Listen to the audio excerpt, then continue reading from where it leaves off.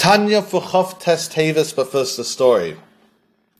The Chassid Reb Peretz Machkin would verbring, and one of the stories, or his mashalim, his analogies that he would bring at his verbringings was like this: that the chef from the Czars once prepared a very fancy meal for the Kaiser William of Germany, who was visiting at the time, and they were related, and he invited him over and had a big banquet, and it was very fancy and very nice. And then the Kaiser Wilhelm was very impressed with a particular dish.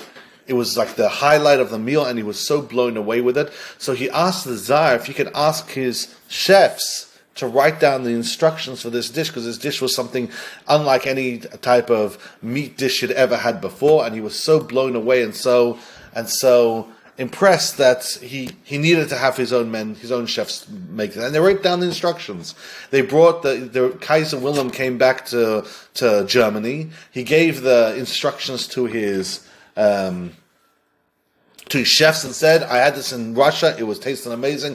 These are instructions." And so they made it for him. They put together, based on the instructions, the same dish, and they brought it to Kaiser Wilhelm, and he was livid. It smelled disgusting, and he had to quickly move from the table. And meanwhile, the chefs were really disappointed. They wanted to make Kaiser Wilhelm happy, and it looks like they got the instructions. So they sent a letter to the Russians with how all the steps they had done in order following their directions of the recipe. And the chef looked at the instructions. He thought for a moment, then he burst out laughing, and he said that the Germans don't understand. They missed the most obvious step. They missed out, that they wrote that the intestines are stuffed. That's like part of the ingredients. We're taking the intestines apart and stuffing them with spices and other types of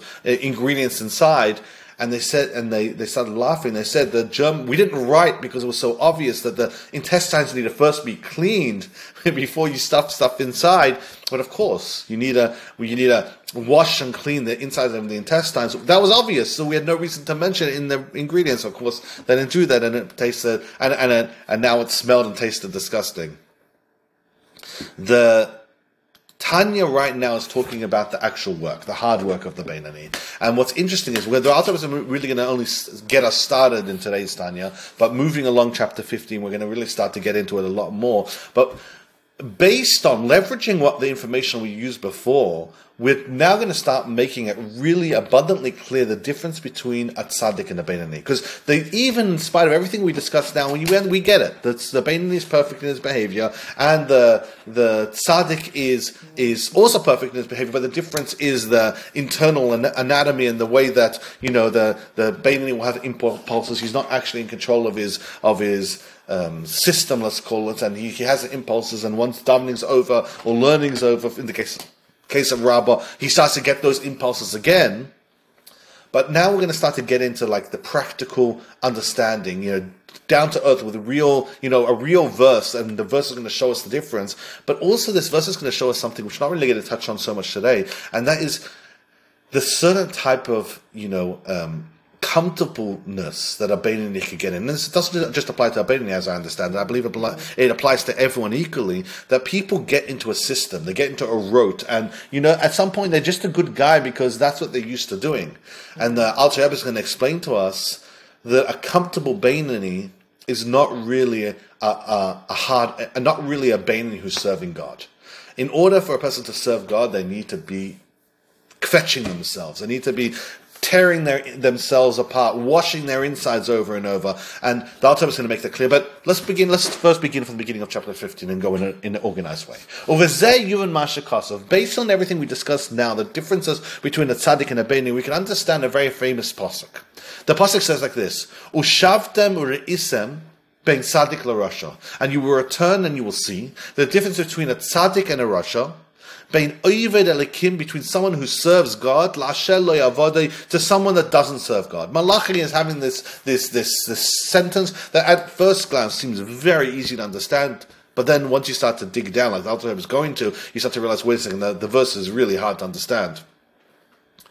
שההפרש בין עובד הליקים לצדיק הוא שעובד הוא לשון ההווה שהוא באמצע העבודה שהיא המלחמה עם יצר הרע להזכר בעולם ולגרש מעיר קטנה שלא ישלבש באיברי הגוף. שהוא, and I'll read this section, I'll explain it outside, שהוא באמס העבודה והעלמא גדול להילחם בי תמיד והיינו הבינוני. The question is, the verse itself is split up. You will return and see the difference between a tzaddik and a rasha, a righteous person and a wicked person, between a person that serves God and a person that doesn't serve God. So the question is, what exactly are we talking about when we say between a tzaddik and a rasha and someone who doesn't serve God and does serve God? We've already made the qualifications of a righteous person and a wicked person. The wicked person obviously doesn't serve God, and a righteous person does serve God. So what exactly is the differentiation in this verse that seems to be, doubled over on an explanation? What exactly is going on? So it's clear that we're missing context here. The pasuk in Malachi is clearly talking about other people, not just the tzaddik and the rasha, because we already have differentiation between the tzaddik and the rasha. So says the Alter Rebbe, if you look carefully, it says bein oved elikim, between someone who serves God.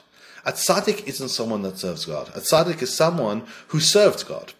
His actions is not someone, he doesn't have to deal with serving God as his challenge, because he's someone who serves God. He's not someone who is in the process. It's not a verb for him. He served God. Now he's someone who he does what's correct. He does but serving God in the active form that he's someone who has to struggle with it. He doesn't have to struggle against evil. He's someone who's already perfect, as we explained over and over. Who is someone who has to struggle? The Beinani. Avot tzaddik nikra eved Hashem. A tzaddik is called a servant of God. It's not a verb, it's a noun, it's a title. He's a servant of God. You see, by the way, in the verses, for example, Yeshua constantly being called a servant of God. He's not someone who has to struggle with serving God. So Yeshua was arguably the second greatest Jewish leader after Moshe. He didn't have to deal with struggles. He's the servant of God. B'Shem HaTorah has a title.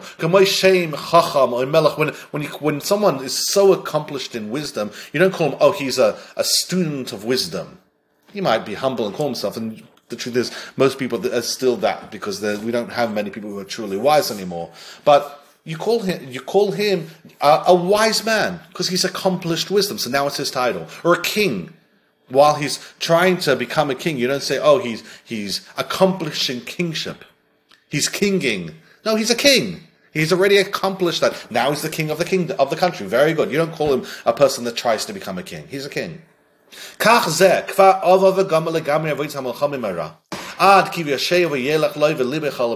Alter Rebbe says same thing with a tzaddik. A tzaddik is someone who is a servant of God. A Beinani serves. He does the verb. He's not someone who serves. He's not a server of God yet. He serves God. He's doing the action because he's still trying. He's still trying to accomplish it. The Alter Rebbe, of course, is going to continue on this in tomorrow's Tanya and explain. Firstly, the differences within the Beinani and the Tzaddik, as we already explained, but also what's going to be really beautiful is explaining the second half of the verse is explaining the two different types of Beinani. There's a Beinani who serves God and a Beinani who doesn't serve God. And of course, we're going to try to understand, well, hold up, a Beinani that doesn't serve God, how's that even possible?